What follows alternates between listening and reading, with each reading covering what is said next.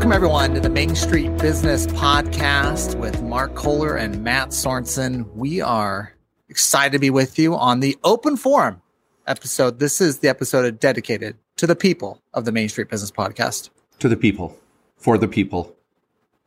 Of the people. Of the people. Wait, yeah. I need to refresh my constitutional speeches or something.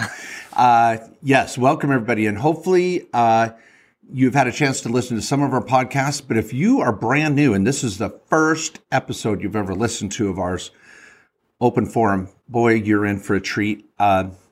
Historically, our Open Forum shows are listened to the most, which is surprising for us because we love some of the deep dives on specific topics. But I think people just like to hear what other entrepreneurs are doing. You know, just what are the other questions? This is like people calling in for car talk, you know, and it's just tax and legal questions, and you get two dudes making up answers. I don't know. We're just funnier too. We need a Boston accent. You know, something. Yeah, those guys are great, by the way. They're our mentors. They're our heroes. Yeah, they are heroes. Now, of course, we are both attorneys. So when I'm joking when I say that, you know, we're going to try and give you some good tax and legal advice on these questions about how to live the American dream, protect your assets, save on taxes, build a retirement. That's what we are dedicated here to doing on the Main Street Business Podcast. And I know many of you are thinking, well, this has got to be hyper-focused on tax or hyper-focused on legal. It's going to be boring. No, we are firm believers that your tax and legal is a part of your overall plan, and it has to be integrated and brought together. We are so busy. We are so grateful for many of you that are willing to wait for an appointment. We have most of our attorneys are out over a week, if not a little bit more, and we're trying to create more capacity on our end, but we're busy because people are just like, oh my gosh, I don't have to go see my accountant. I don't have to go see my estate planning lawyer and then my business lawyer and play quarterback and bring them all together and run a play. You guys are my quarterback, and there's different players on your team, or we'll bring it together for you, and we're affordable. Gosh, I had another experience today with someone that paid way too much. Their stuff just Yeah, I mean, this industry, it's interesting. You know, a lot of people end up going to the lawyer they know that'll do your divorce, your DUI, your personal injury case, and they're going to help you with your business and tax planning. That's careful. All right. Or that's like having your dentist do plastic surgery on your nose. You know? I mean, I don't know. Yeah. Or it's the big firm. The more I pay, the better it should be or must be.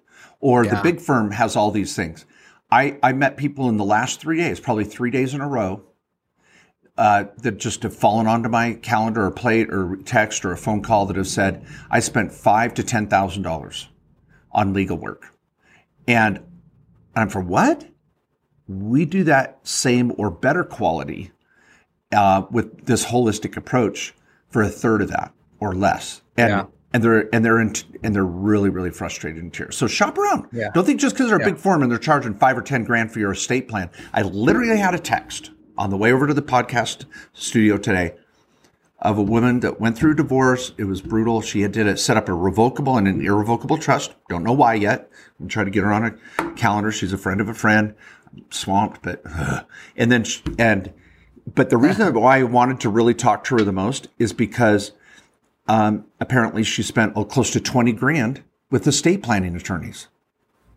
I've never in the history of our firm in 20 years charged someone for estate planning, even if it was 10 trusts, $20,000. It's just, in our quality, I put it up against anybody. So I'm just feel so bad. So I want to try to rein that in. Okay. So today's podcast is brought to you by KKOS Lawyers, where you can get quality legal advice for an affordable fee. All right. Well, we've got questions here. You got some tips though, Mark, or some stuff in the news? I know we got some deadlines. The IRS is going to want some stuff here in the next few days from you, and there's some nasty penalties if you don't give it to them. Yeah. Let's do that. Matt and I talked about that. I've got my handy dandy calendar. It's now been shipped out to all those that pre-bought one. Matt, yours is in the mail too. Excellent. Love it. Looks so good, by the way. Oh, thanks, dude. It is sweet. Matt finished 2021 MJK monthly planner for entrepreneurs, business owners, tax and legal professionals. It has a deadline of every possible deadline, state and federal, state for entities you might have set up, and then federal tax deadlines for the whole year, little messages, notes, videos. It's really helpful. Okay, the next big date that we're facing, we're going to try to do this on the podcast in the future, is the 1099 deadline. Now, rules have changed. I shot a little selfie video for social media the other day, and some of you may have already seen it, so this will be a good reminder. 1099s are getting to be a bigger and bigger deal. Think about it, everybody, right? States are cracking down on who's a subcontractor and who's not. They're sick and tired of business owners saying, well, I'm going to just 1099 them rather than do the W-2 thing.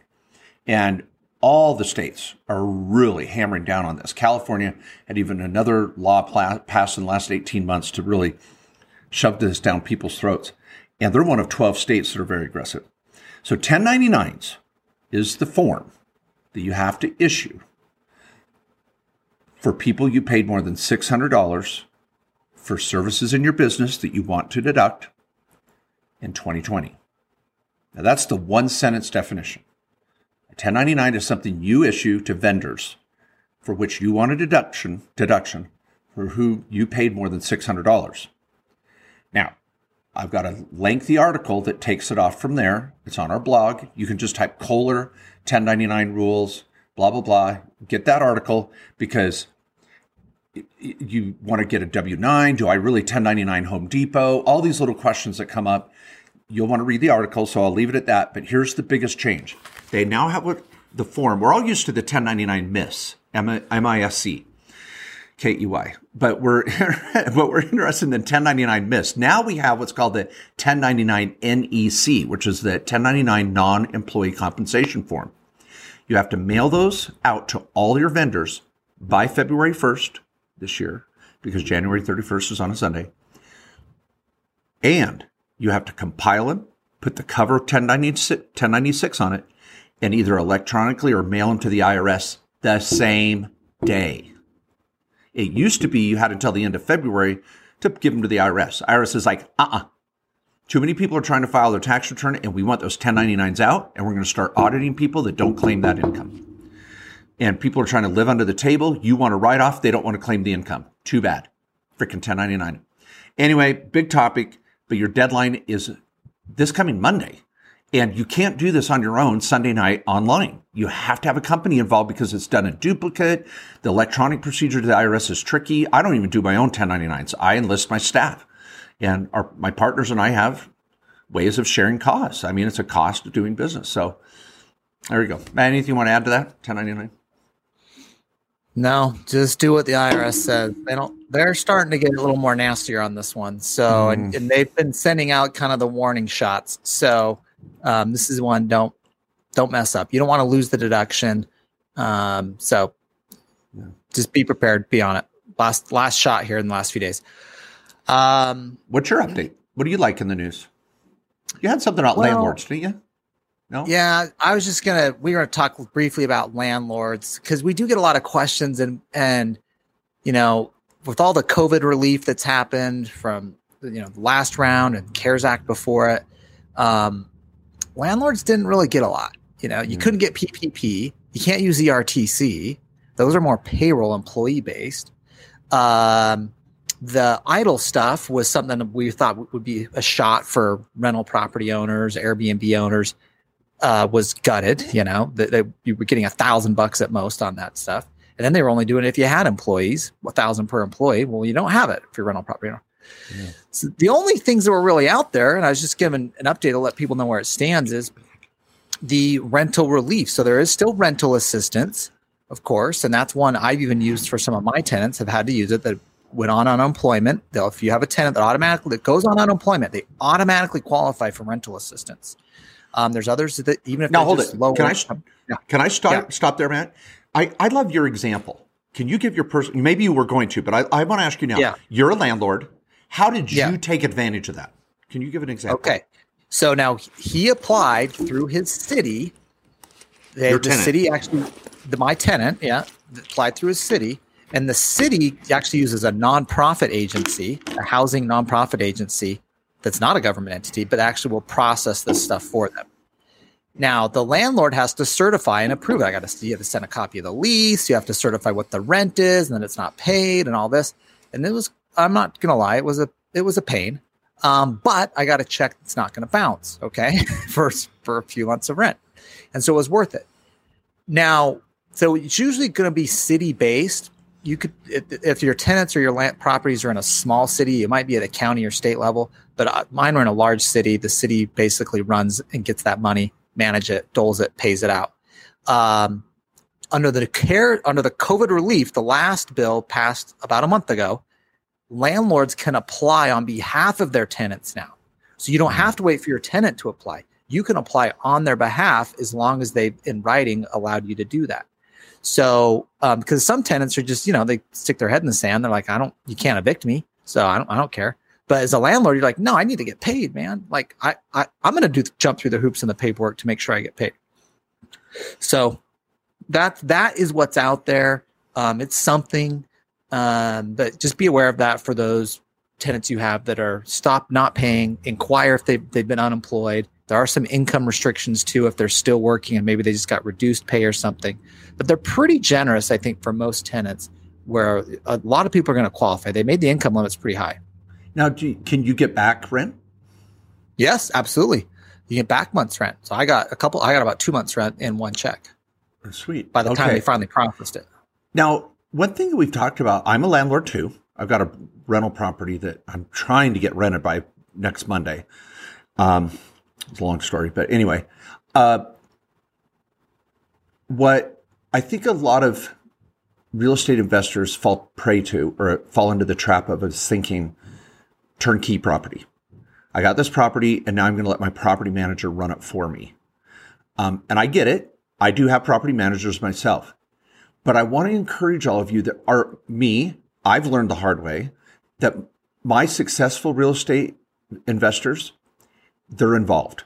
You've got to keep an eye on this. So if you have a property manager, your property manager may be helping facilitate this. You may say, hey, property manager, get over there, have them fill out the damn form, sign it, and then I'll process it here. Or get them involved if they're helping you do it.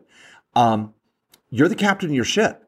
And you may have a property manager who goes, yeah, well, they didn't do this. Or get involved. Say, freaking, I'll drive over there. I know some of your rentals, my rentals are in other states. Get friends or family or contacts that you have to go help you track down the tenant and say, we need your help. We want you to pay rent.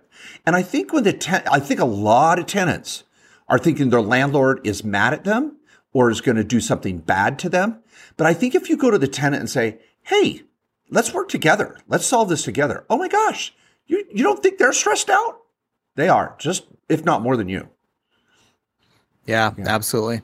Yeah. So, I mean, we'll see what's going to happen. Biden has some, there's some news on eviction moratoriums being extended and things like that. But and more money for rental assistance. And some more money. Right. I think right now it's slated to go out through March. So hopefully we can see some more funds coming out that way too. Yeah. Good tip, Matt. Thanks, all right. Yeah. And I think a lot of you, if you just go, Matt and I haven't written an article on this rental assistance thing, and maybe we should, but it's so city, county, state specific. And it depends on the type of tenant you have and all that. So maybe we can just do a summary article to kind of point you in the right direction like this last 4 minutes was, but just get on Google. You can find the solution in your area quite quickly. All right, Matt. Well, it's open forum. For those of you that have not taken advantage of this, you can go to mainstreetbusiness.com and right on the front home, first above the cut page, right there, it says, have a question, submit a question, do it right there. We are looking at those right now. And we're going to reply and say, hey, we answered it on this and such show. And sometimes we can't get to all of them. And sometimes we choose one that we know is going to knock out several birds with one stone. So be patient with that. But Matt, do you want to choose the first question? Let's see what we got going out there. And we love where you're from. Yeah. Your first name and where you're from. It's so helpful. It really makes us a family. I think, these people are starting to give us that. I appreciate it. They're listening. Yeah. This is Lee. I'm going to start with Lee because he gets to go to the front of the line. Oh, Lee. I love Lee. Yeah. Okay. Always got some great questions. This is, of course, an IRA 401k one. Surprise. Yeah. So he asks, so he has a 401k that we help set up. He has an S corporation, which is generally the entity of choice for small business owners with an operational business. He says, when making the company contribution, when a company makes a contribution, not the employee, he says, does it report it on a W-2 on line 12A? Follow-up question, when transferring the money from traditional to Roth, where is that reported? Okay, two great questions. Yeah. When you contribute on the company side and you're an S corporation, that is not on the W-2. Only the employee contribution, which whether it's Roth or traditional, is on the W-2. The company contribution is on the 1120S tax return. There's a line for employee benefits. I think it's line 18. I don't know if they've changed it for this upcoming year. I was just looking at the prior return. It's line 18. That's where you're going to put the company contribution because it's an expense to the company on the 1120S. And again, back to my principle of that you're the captain of your ship. A lot of accountants, they may not ask for this. They may not know, did you actually make this contribution? And let's back up even further. What's cool about a subchapter S like Lee's, he's the only owner employee, which is a large majority, or I don't know if I'm going to say majority, but a large cross-section of our clients. They're the only employee. Maybe their spouse, maybe their kids. And so here's the cool part. You don't have to make the contribution to the 401k for last year, the company contribution, because it's not on the W-2. You don't have to make that contribution until the day you're ready to file the tax return, if you choose to do so. And you can do an extension and push this till September. So the problem is you got all this time to make and you can choose how much you want to do based on an equation, based on how much you deferred or your W-2. So there's a little bit of math. It's not bad. And you maybe call us and we do consults with clients on, hey, what do you want to do and how much is this, that, and another. But anyway, the point is your accountant may not know that you followed through with that because that's not an accounting function. That's an investment function. So if you decide to contribute to the 401k, which if it's a solo 401k self-directed, you're the trustee. There's no Merrill Lynch in the middle there. So if you put money in that bank account, which we love, you got to tell your accountant. They say, hey, I made a contribution to the 401k for last year. Don't forget to put that on my return. You don't know how many people were doing their tax return for 2020 now, and they go, well, I made a contribution last year for the 401. What the hell? You got to tell us that it was for 2019. We don't know. So stay involved. So Lee, this is good. Yeah. So you're right. So that should be an expense. So in fact, it should be on your, your P&L or, however you're tracking your income and expense. It should be a line item on your expense. So your account would know to pick it up out of your bookkeeping to throw it on as on your company return here. Now, the question about when you say transferring money from traditional to Roth, where is that reported? Now, let me say on this, I'm going to use some different words. That would be a conversion. So you would, this is the technical term here. Okay. All right. Mm-hmm. So the convert from traditional to Roth. Let's say you had 20,000 that you contributed. Maybe it was the employer contribution here that's in a traditional account in the solo K, and you want it to be Roth now. Okay. Well, that's going to have to get taxed, right? You just got an expense and deduction for it effectively from the company. So to make it Roth, you have to do a conversion. And the plan will need to 1099 you. You will get a 1099-R for $20,000 that you will pick up in taxes in the year you convert. So that's how that works. You're going to get a 1099-R. If you have a solo K at directed IRA where we custody your solo K, we do the 1099-R for you. If you do non-custodial where you control everything and you have the bank account and everything, there's a fee for it, but we can help with 1099-Rs for people doing solo Ks when you do a Roth conversion. But you do need to report that, and you want to kind of report the sum of what you do over the years. So if you do a conversion now and you might convert some later, just do it all at once. We do one 1099 at the end of the year, totaling it up. Now, what if you do, Matt? I've got to ask you. You know what's funny, people? I tell our attorneys in our office, I'm like, you have got to listen to the podcast. I learn something new every week. I love listening to Matt because he's such an expert in this area.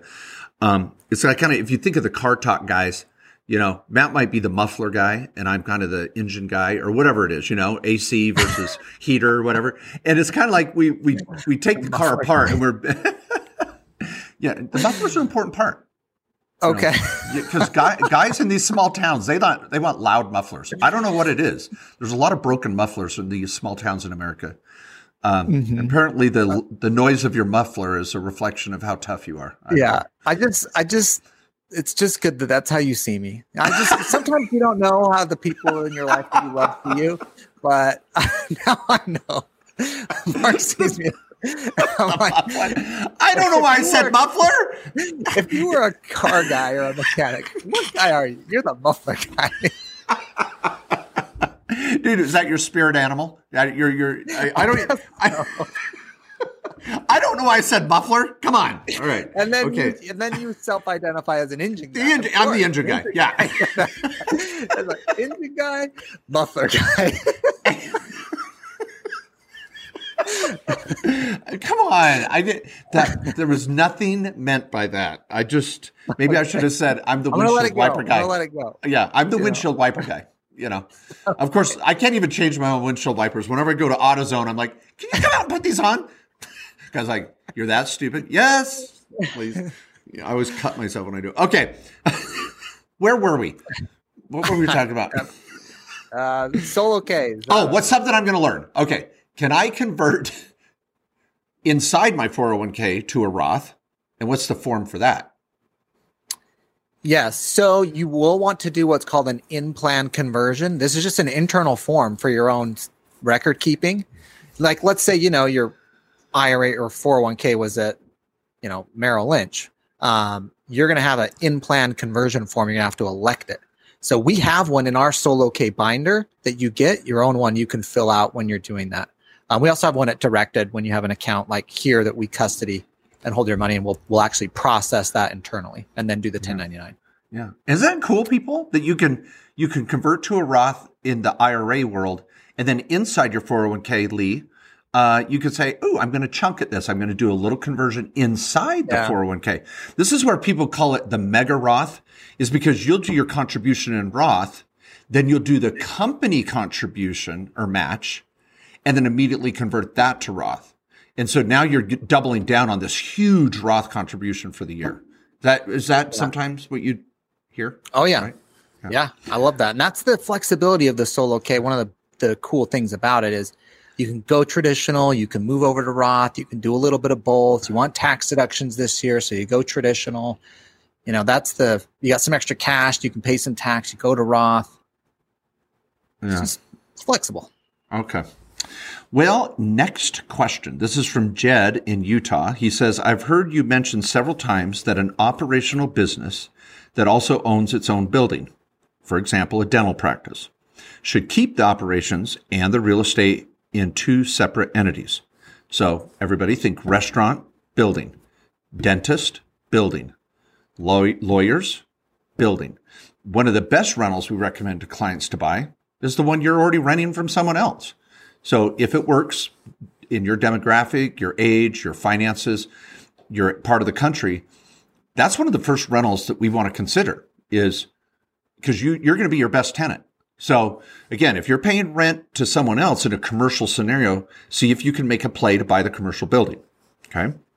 Now, he says, I understand the liability benefits of two separate entities. One, the S Corp for the restaurant, the LLC for the building.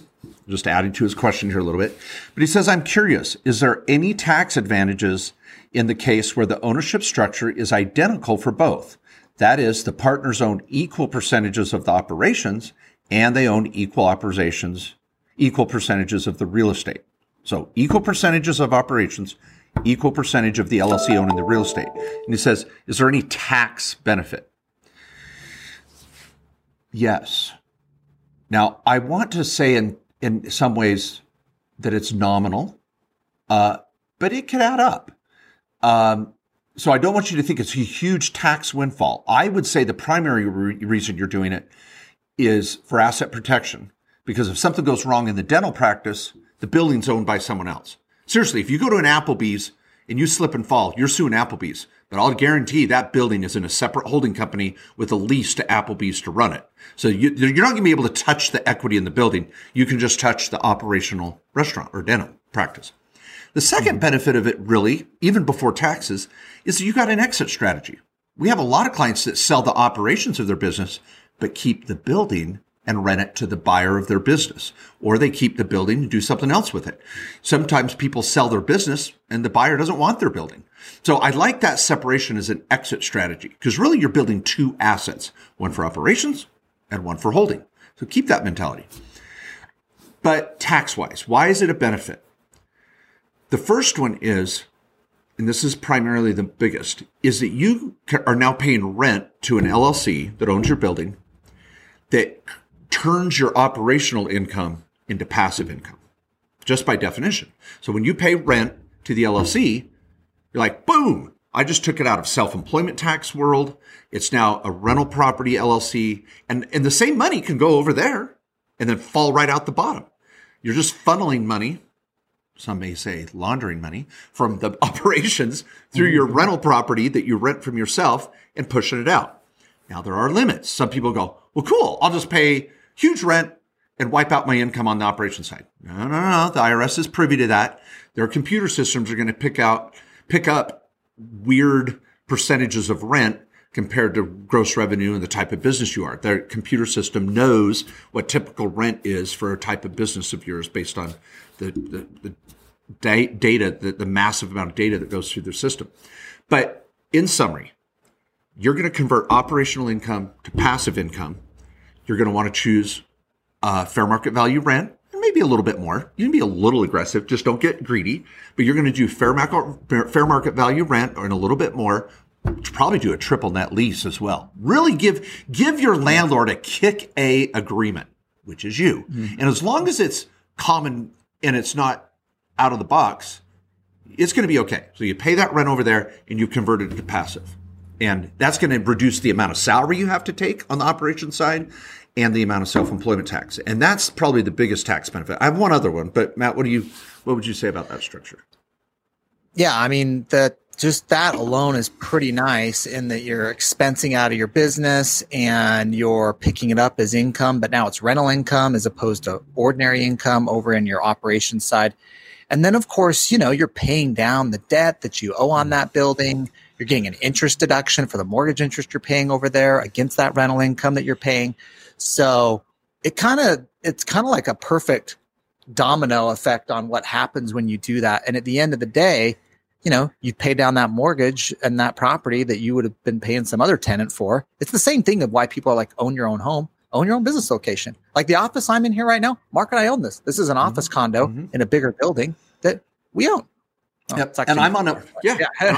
I'd at least some more space. So let me be a little technical. Next and on that note, the building I'm in right now, that if you're watching us on YouTube, because this is simulcasted to YouTube as well, I'm paying month to month rent here. And right now I'm waiting for the building permit, and I'm building a shop/building across town. And my mortgage payment on that shop, that's going to be 3,000 to 4,000 square feet compared to 1,000 in here, is the payment on that is going to be less than my rent here. And I'm going to be paying down the mortgage, building equity on another property. So I've been in that process for about a year trying to get that deal put together. But so that's another benefit. It's an economical decision. It's just smart economically. Yeah. So Jed, go for it. All right, Matt, your choice. Right. Okay, this is from Rolf in Hawaii. Okay. He says he's awesome. We've had the pleasure of meeting Rolf and working with them. But he says, from Hawaii, never miss a show. Love you guys. Easy question. When is the best time to add the board of advisors directors for your LLC? When does it make the most sense? I have advisors in Florida, Georgia, North Carolina. I want to add them before I start traveling this year. I like where you're going with this. He says, thanks, guys. P.S. Mark, waves and monsters await. I'm not sure exactly what that is. And he says, Matt, let's get Cobra Kai season 4 here already. Yes. I think I just watched season 3 by the way, which is just came out recently. Have you watched Cobra Kai at all yet? No. And I am a karate dude. I love boxing and karate, but you can get sucked into it. There's some good drama there. It's quality family show. Season 3. I don't want to spoil it. It's too big of a spoiler. Allie comes back. Ooh. What was her name? Elizabeth Shue. I forget her name. The actress. In the original Karate Kid. Yeah, that was the girl that Johnny and Daniel, LaRusso, they fought over. She comes back in season 3. Pretty sweet. I just got to that episode. Yeah. So, all right. Now to your question, though, Rob. What's the best time? Now. It's like, when's the best time to plant a tree? Yesterday. You know what I mean? So I just get it done now. Now, if you do have some travel and maybe you're doing your annual minutes are coming up, your company's renewing, which, by the way, we do have our company maintenance special right now.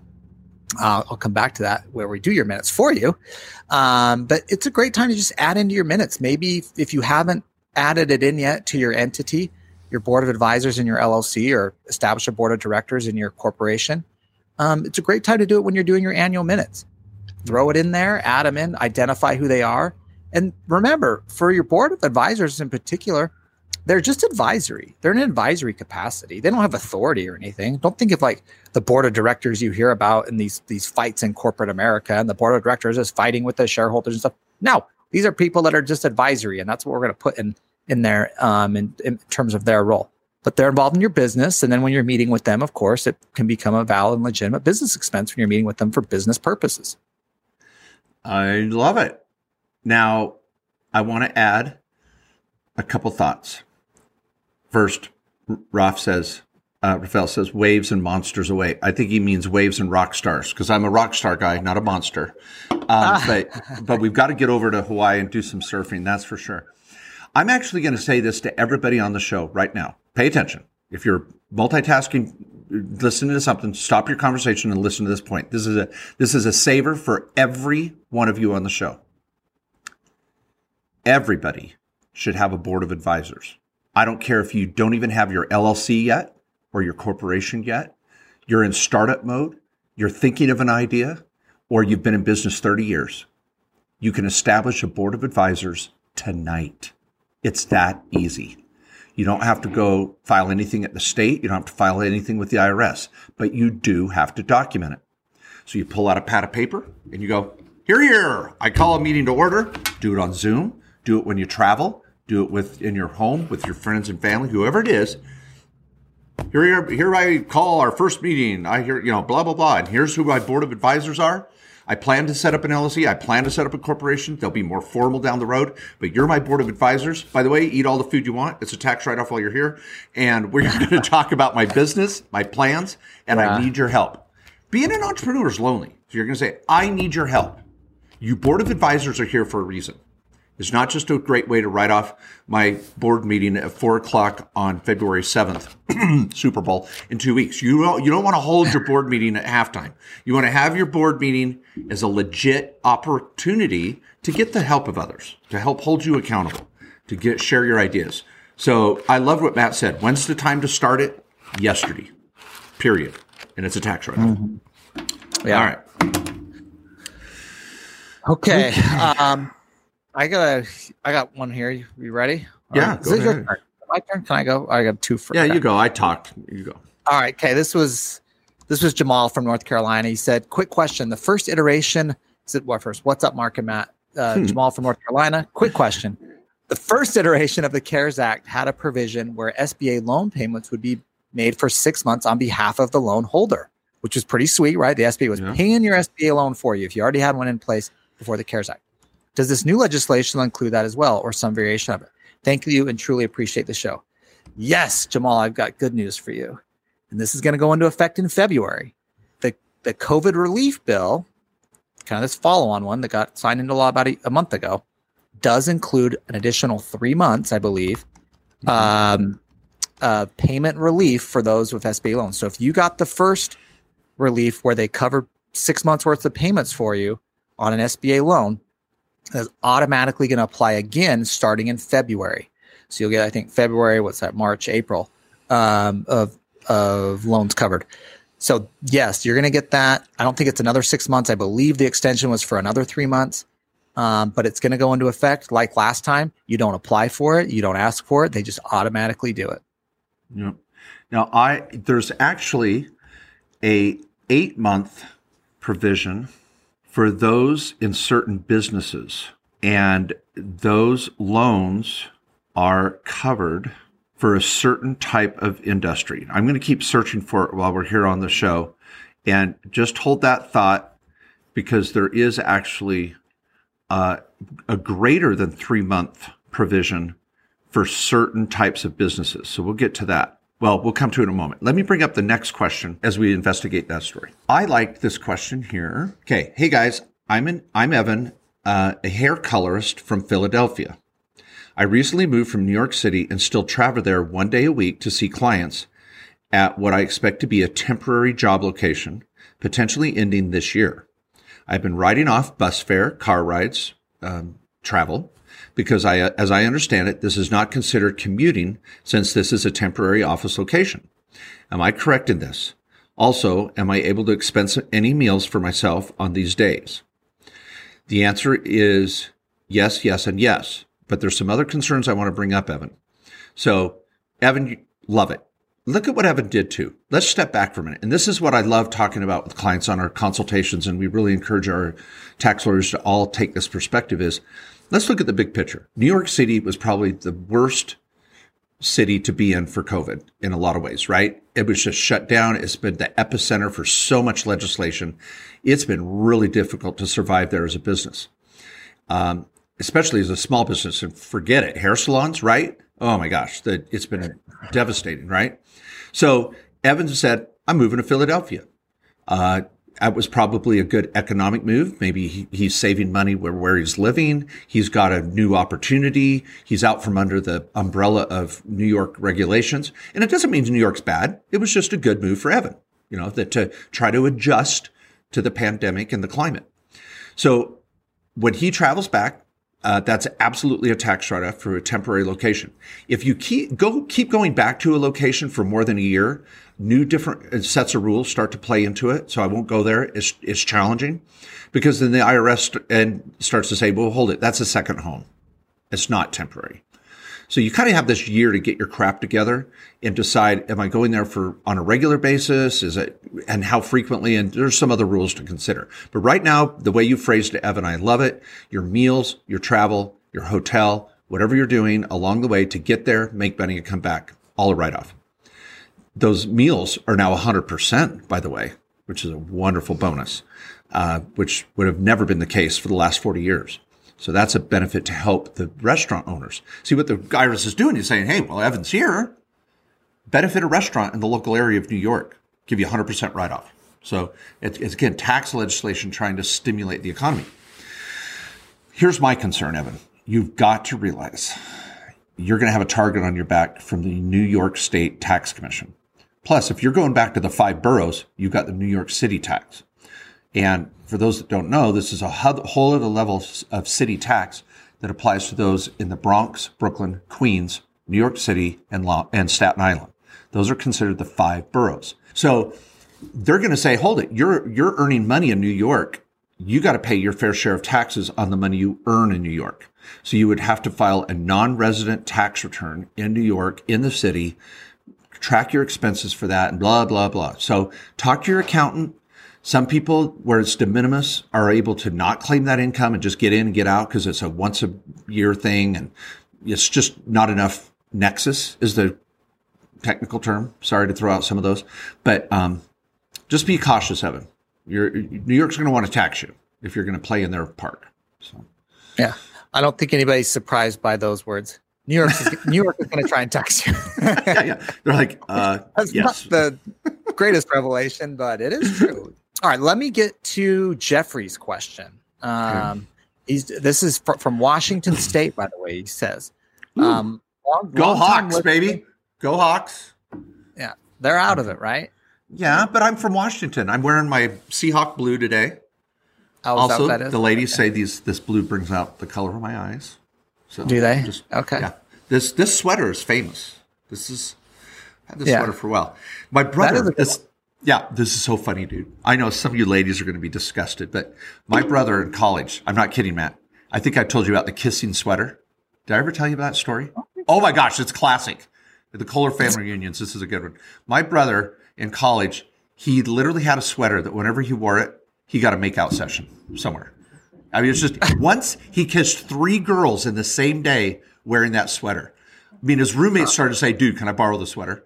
I mean, it was legit. So got magical powers. It did. It had magical powers. This blue, magical powers. So a lot of my fans, they're going to watch this on YouTube because they're like, Mark's wearing the sweater.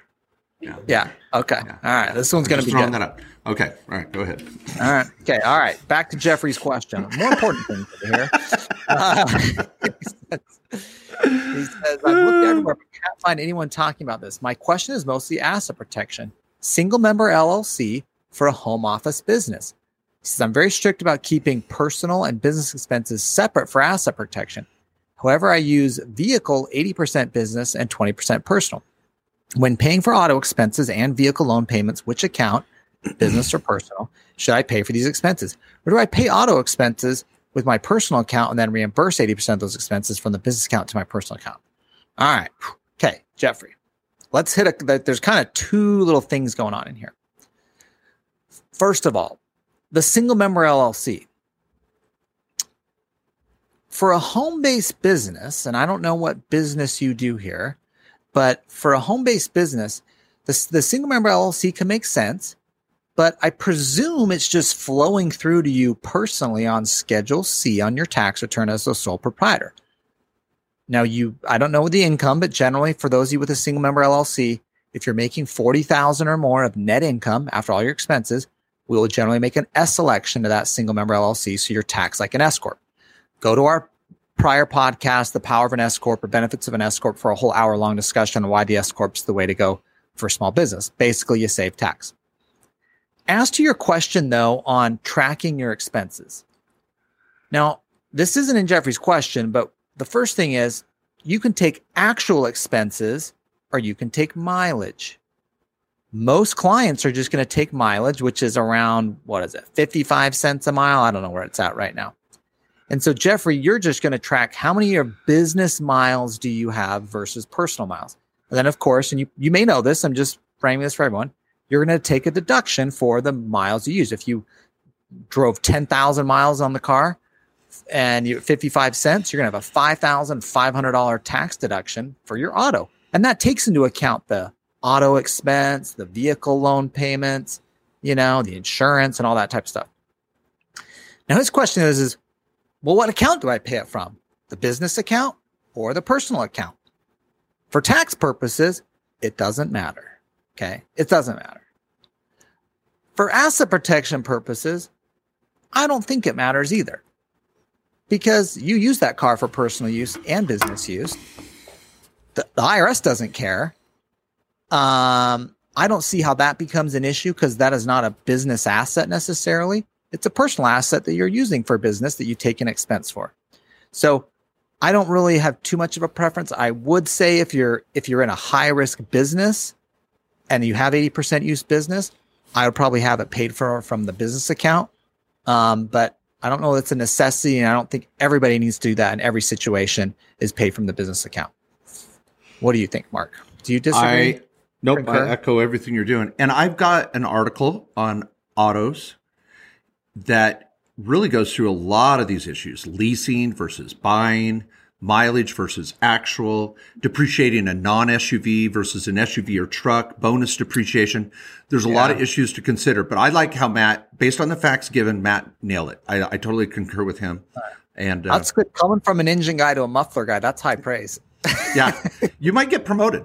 If you pay your dues back doing maybe mufflers. A transmission guy, I can get up to transmission guy. Yeah, we'll work you up that way. You could be a back seat guy, then you could be a front seat.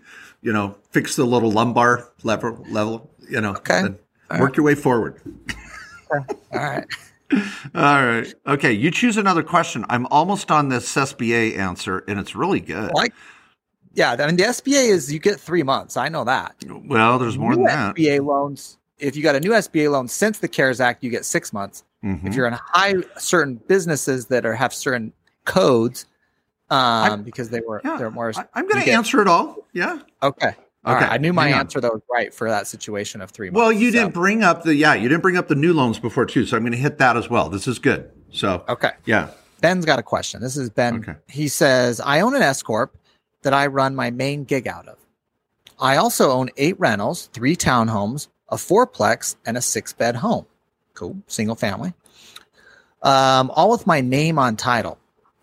All right. I need to transfer them to an LLC or multiple LLCs, or maybe even put them in the name of my wife who runs, excuse me, or in the name of my wife who runs a much less risky biz. All right. Tom Cruise, risky business. Good little shout out there. Yeah. Says, I have another S Corp with another business I run and several other LLCs that I'm in partner with.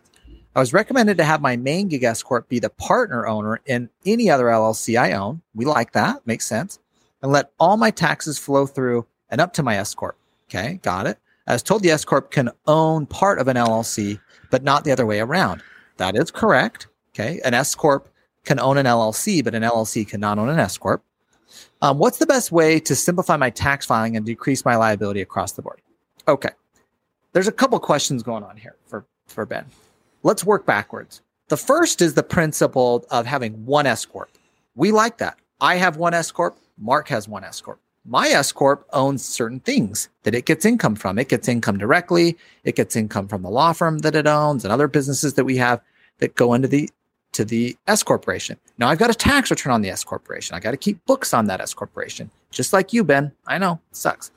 Now all these other partnerships I've got, which you have too, Ben, you're having separate tax returns and separate things going on. But that's to keep those things nice and clean and tidy for the partnership. But the taxability of that income from those partnerships is flowing all into your S Corp, and you take one salary, one net profit or dividend, and you do your own tax planning in your S Corp. That is by far the way to go. Trust me, it's better than getting all those K1s out of those LLCs and trying to figure it out. I love it. I'm on. All right. Any comments on that before we get to the rentals, Mark? Okay. Go hit the rentals. I'm with you. I totally agree. Okay. All right. Now, as to the rentals, you got 8 rentals. I do not want those in an S Corp. Let's first get that off the table. We don't want them in your personal name either. Okay. Yeah. That's some liability there. We want your personal assets separate from your rentals. Now, since you're in Utah, Ben, I would actually recommend a series LLC in your situation. If these are Utah properties in particular, we would definitely do a series LLC that your trust would own. You and your spouse should have a trust. If you don't, which is a Revocable Living Trust, owns that series LLC. You've got enough assets and things going on here, Ben. If you don't have a Revocable Living Trust, give us a call. We can help get the trust set up. But do a series LLC. That one series LLC, we have a show on that specifically too. Go listen to that for the more in depth. But basically, it's one LLC with the state that has individual sub-series that would own each townhome. It would own the 4-plex. It would own the single family 6-bed. And that way, if something happens on one of the townhomes in this series LLC, the plaintiff can only sue and get after that series. They can't get after the other townhomes in the other series. They can't get after the 4-plex. They can't go after any equity in the single family home. But if you just did one LLC, a regular LLC, and you put all these properties, these 8 rentals into that same property, something goes wrong on property number 1, those are all at risk. Okay. All the equity and all the properties are at risk because you're kind of holding all your eggs in one basket with one LLC. So in your instance, because of the number of properties, I would do a series LLC. Utah does allow for that, as does about 20 other states. So that's my final answer, Ben. Okay. Now we're going to come back to SBA, but I'm going to jump in on a question here so that I'm participating. I don't want to just be doing research the whole time. The SBA basically kicked out a procedural guidance notice on all these SBA loan payments. And this guidance is this procedural notice 5000-20079 is 17 pages long. And it goes through all the different type of SBA loans and how they're treated with this payment procedure. Did you get the first round? Did you get the second round? How much is the loan payment? How many loans per business? So it's quite involved. So I'm going to just say this. It became effective January 19th. So, I mean, this is just in the last week. I would recommend any of you listening that have a pen or paper handy, please search for this at the SBA website. It's control number 5000-20079. And if you have an SBA loan, it's not written in a foreign language. It's a little wordy, but if you're a business owner getting an SBA loan, you can handle it. Open this up and find out where your loan falls in all this. I'm just going to summarize it right now then, Matt, because I don't want to get too far down this rabbit hole. But basically, if you got the first round of SBA loan payments of 6 months, that means your loan was effective before March 27th, 2020. You're now allowed to get 3 more months. So as Matt said, that starts February 1st. That's pretty much across the board, but you could look at the details here. You're only allowed to get. Okay. No, how much can you get? Is it like up to like $9,000? Up to $9,000. Up to $9,000. And it's only one loan per entity. So Matt and I have an LLC that owns a building with one SBA loan, and we have another LLC with an SBA loan that owns another building. As we talked about, owning your commercial buildings you're in.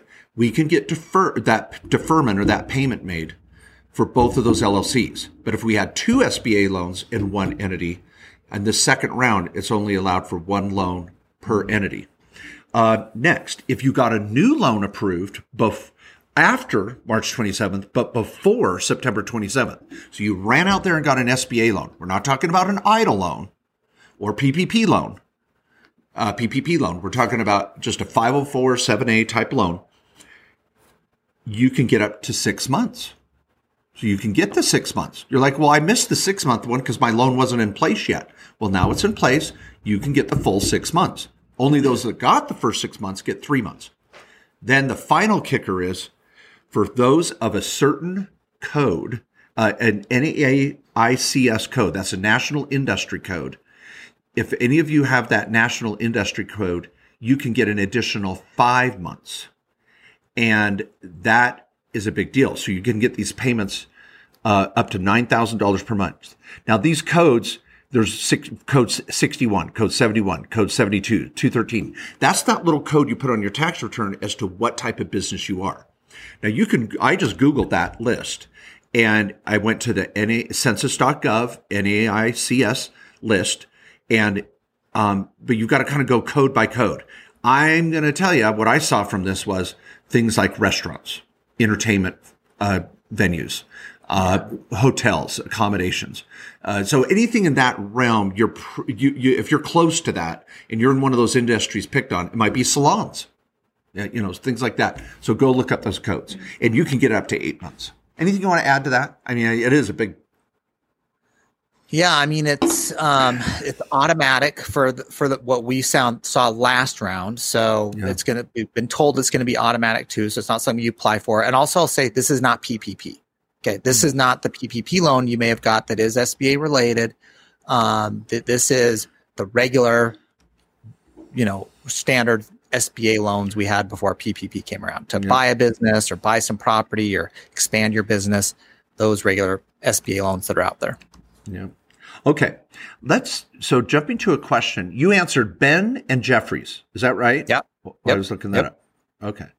All right. I wanted to jump on one. I'm sorry you're going to have to hear from me, people, but when you need your engine worked on. Who are you going to call? Yeah. The engine guy or the muffler guy? It's just hate to tell you. Okay. All right. Now this is Tina in Maryland. Ooh, Matt. From the stomping grounds. Go, what is it? Tarpons? Terrapins, yeah. Terrapins. What's a terrapin? It's a very fierce turtle. It's a turtle. I didn't know turtles could be fierce. But it is true. I stuck my hand in my little friend's aquarium because my friend, when I was growing up, had a turtle, and I stuck my hand in there, and it was pretty fierce. They bite hard. Yeah. So Maryland terrapins. That's where Matt went to law school.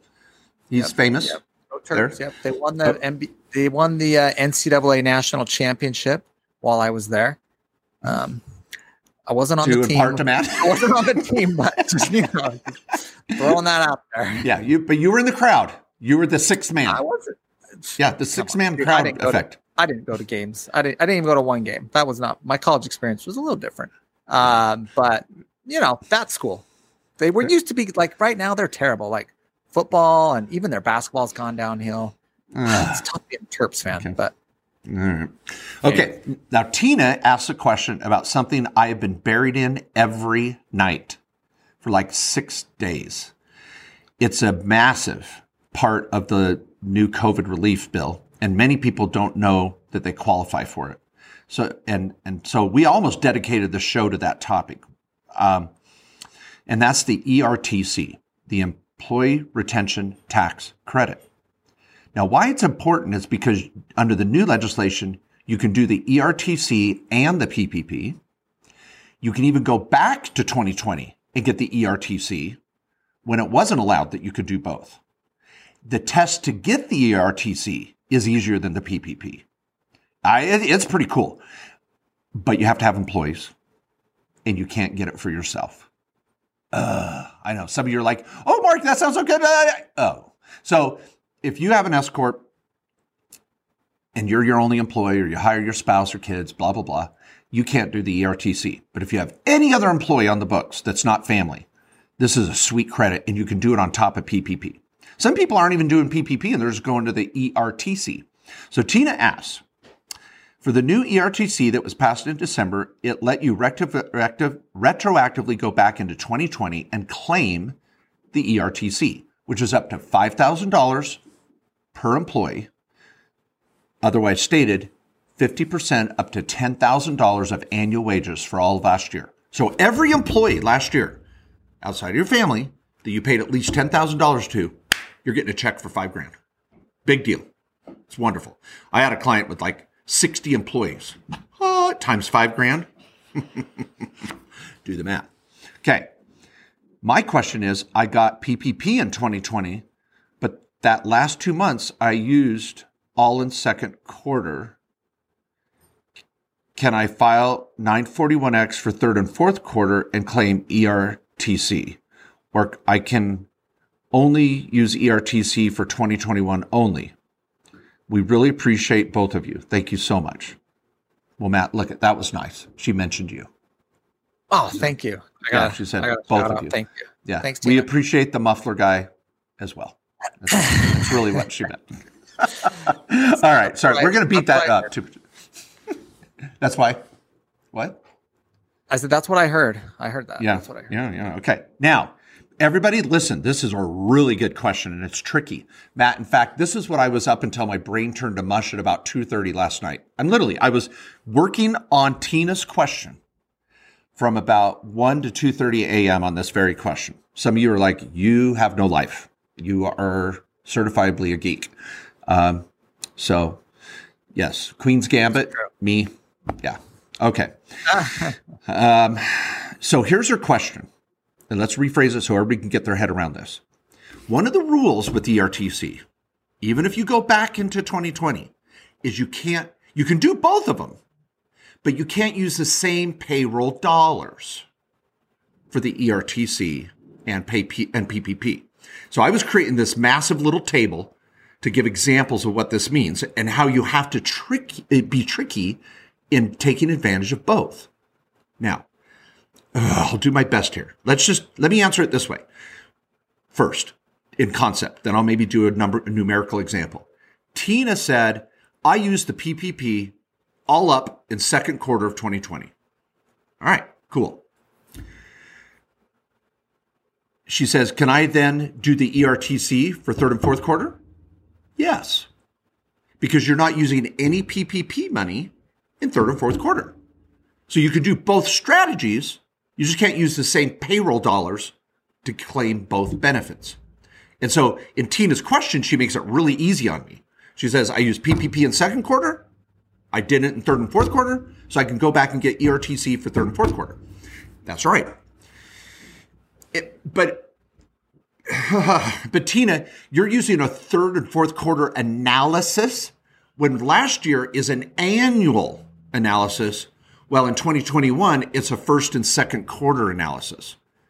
So for example, everybody, let's say Tina's payroll was $50,000 and she used PPP money to pay $30,000 of it in second quarter last year. Well, look at the rest of her annual payroll for the year. It was $20,000. 50 minus 30. She had $20,000 left to payroll, and that's what she spent in third and fourth quarter. Well, if those were 2 employees, because she can't count her own payroll for ERTC, but she can count her own payroll for PPP. See the trick? So she'd say, well, I had $20,000 worth of payroll, and I can get up to 50%, up to $10,000 per employee. I don't care if it was third or fourth quarter. I care how much payroll you used for that employee for the year and how much of it was used for PPP versus ERTC. And so you're going to do some math there. Now, I was creating spreadsheets, like I said, at 1 a.m. because there's so many variables. But I'll leave it at that. I'm getting too technical and I'm a nerd. But then Tina's final question, or I can only use ERTC for 2021. No, you can use ERTC for 2021 and ERTC for 2020. You're going to look at it a quarterly basis, which is 70% of 10,000 per quarter in 2021, where it's 50% of annual wages in 2020. So it gets better. It gets better. And if you use us, I throw in a ShamWow towel. So that's a little infomercial. ShamWow, huh? Okay. Yeah. Infomercial throwback there. It gets better. It gets better. Okay. So anyway, Tina, you're on it. Now, believe it or not, I'm not kidding. After this podcast today, we're doing a training with our attorneys on this very issue. And they all are up to speed on this. And we're just making sure that everybody's on the same page because this is a moving target. New legislation or new notices come out from the SBA almost every week. You saw that with the last notice we talked about. So if you need a consult, talk to your accountant or lawyer if they know what they're doing, or be patient and set up an appointment with us, even if it's 2 weeks out. You can claim this well into first and second quarter. You don't have to have an appointment now or you're going to miss it. You can still do the math and make this work. PPP applications are until the end of March. So you have all of February and all of March to apply for PPP. But Matt, you're going to love my analysis later. It's pretty cool. All right, cool. I can't wait to tell you. It's pretty cool. All right.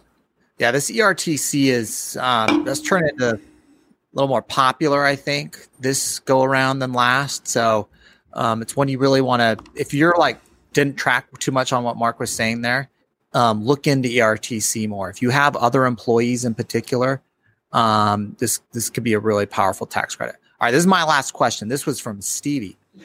And Stevie was cool. She shared our podcast, I know, on her social, and gave us a pretty good shout out there, which was cool. So she's a fellow podcaster and virtual CFO. So we always love some other pros out there giving us praise. Mm-hmm. But she said she had a good question that came up on our webinar recently. We did a webinar on COVID relief, by the way, with the entrepreneur. You can go find it on entrepreneur.com if you want to get kind of a full deep dive in all the different things on COVID relief from last month's bill. She said, I have several clients that started a business in 2020 and we're trying to determine whether or not they qualify for the new PPP. Several of them formed in early 2020, January, and incurred expenses in the first few months, but didn't start selling products or services until March. I watched the webinar and I know Mark mentioned he was planning to write a blog for businesses that started in 2020. Is this available? Then she talks about how she's a fellow podcaster and is going to spread the love of our show to others. Okay, good news, Stevie. Quick update on that. And Mark, you can elaborate if you've... Yeah, I pulled up the SBA application for the second draw for this very issue. For those that are new businesses that started in 2020, you can get PPP, the first variety of it. Okay, this is nice because you don't have to show the loss of income from 2020 to 2019. You get to just qualify under the, the lower threshold of business uncertainty, economic uncertainty makes loan necessary. So for those that started in 2020, you had to have been set up though by February 15th, and you use your 2020 average payroll numbers. Okay. Now the first round, you couldn't do this. They clarified this though in the legislation. You can, businesses start up in 2020 as long as they were set up by February 15th or established, can get this first round of PPP, and you're using 2020 average payroll numbers. So for that, your specific question, Stevie, of someone that formed in January, but wasn't doing business until March, they're actually the perfect one that's going to fit into this. Let's say someone didn't start anything. They didn't even set up their entity or anything until April. They're not okay. They would have had the business had to have been started by February 15th. Now, I want to throw this out too, and I'm right now, and this is good for many of you to read. You can go straight to it on the web. Google SBA Form 2483-SD, Sam David. Now, this is the Paycheck Protection Program second draw application form. I read this kind of stuff all the time, and sometimes I just can't get my head around it. This application's not bad. In the directions, or the instructions, I should say, after a 2-page form. I mean, it's a very, very simple form in concept. I should say 3 pages. The second 2 pages are just check boxes. But the instructions that start on the 4th page, they talk about when you were in operation. And one thing that in that question that you asked that Matt just read, you said they formed the entity, but they didn't have sales until later. Just forming an entity is not being an operation. You got to have sales. So operations mean that you could have been a sole prop, cool, but you had to have been making sales by February 15th. Would you concur with that, Matt? Yes. Okay. Yeah, okay. That is what the statute says. It does say operational, not established. So good clarification. And right there in the first page of the instructions, and it's not bad, again, it says right in the middle, there's 4 bullet points. For all loans, the appropriate reference quarter depends on how long the applicant has been in operation. So for entities not in business during the first and second quarter of 2019, but in the third and fourth quarter of 2019, here's the test. For those in da-da-da. So you got to look at when you were in operations. Now, let's step back for a minute. Everybody take a breath. And I'll finish on this note too. Some of you are a little pissed. I know. You're mad because you're going, hey, I started my business in the middle of 19, or when COVID hit, I went out and started a business. Why can't I get more help? Now, Joe Biden and the new administration might throw you a bone. I don't know. They're already talking about another package of relief. But the main concept of their first and second round of the COVID relief was, we want to help businesses that were affected by COVID, which means you were in business before COVID hit. That's what they're saying. If you had employees, if you were in business, we've got unemployment for those out there that had jobs. But for those of you who are in business, and see what they're trying to say, you were in business plugging along in 19 or before, and then COVID hit. Boom. What can we do for you? Their goal was not, for all of you that were on unemployment and now you want to start a business, we're going to throw money at you too. No, that's not the goal. Is that okay? I'm not sounding too mean. Yeah. No, you're totally right. I mean, that's how the cookie crumbles, as they say.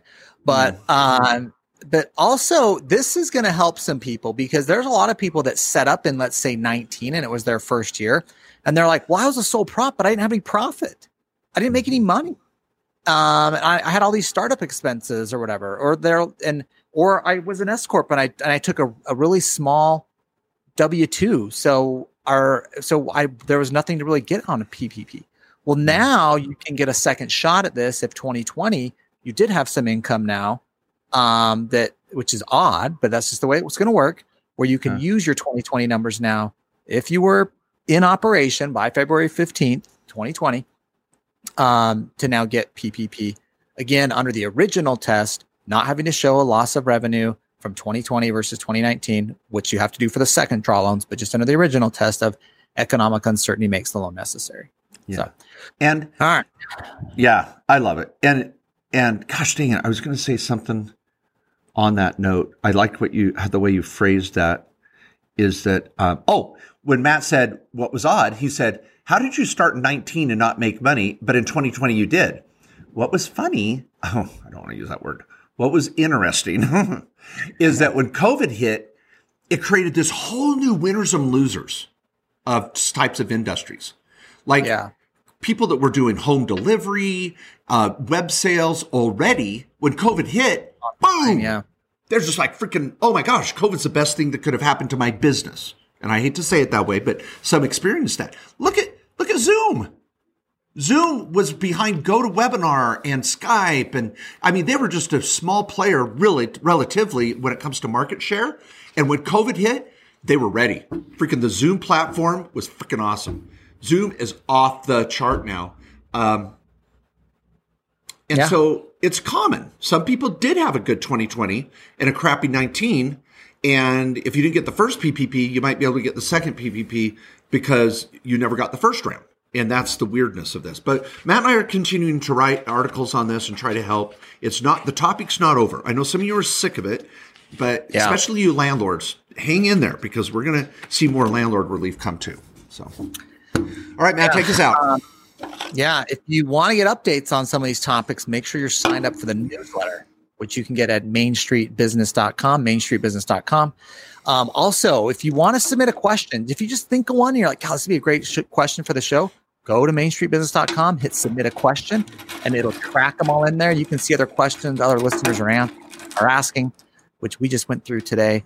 And thanks so much for hanging in there and listening to this. We really hope that you learn something that can, help you save taxes, better live the American dream, make life a little easier. That's really what we're going for here. I love it. And we're having a special on new mufflers this month. And if you need one, stop in at your local auto parts for a muffler exchange. Yeah. See you next week. Thanks, everyone.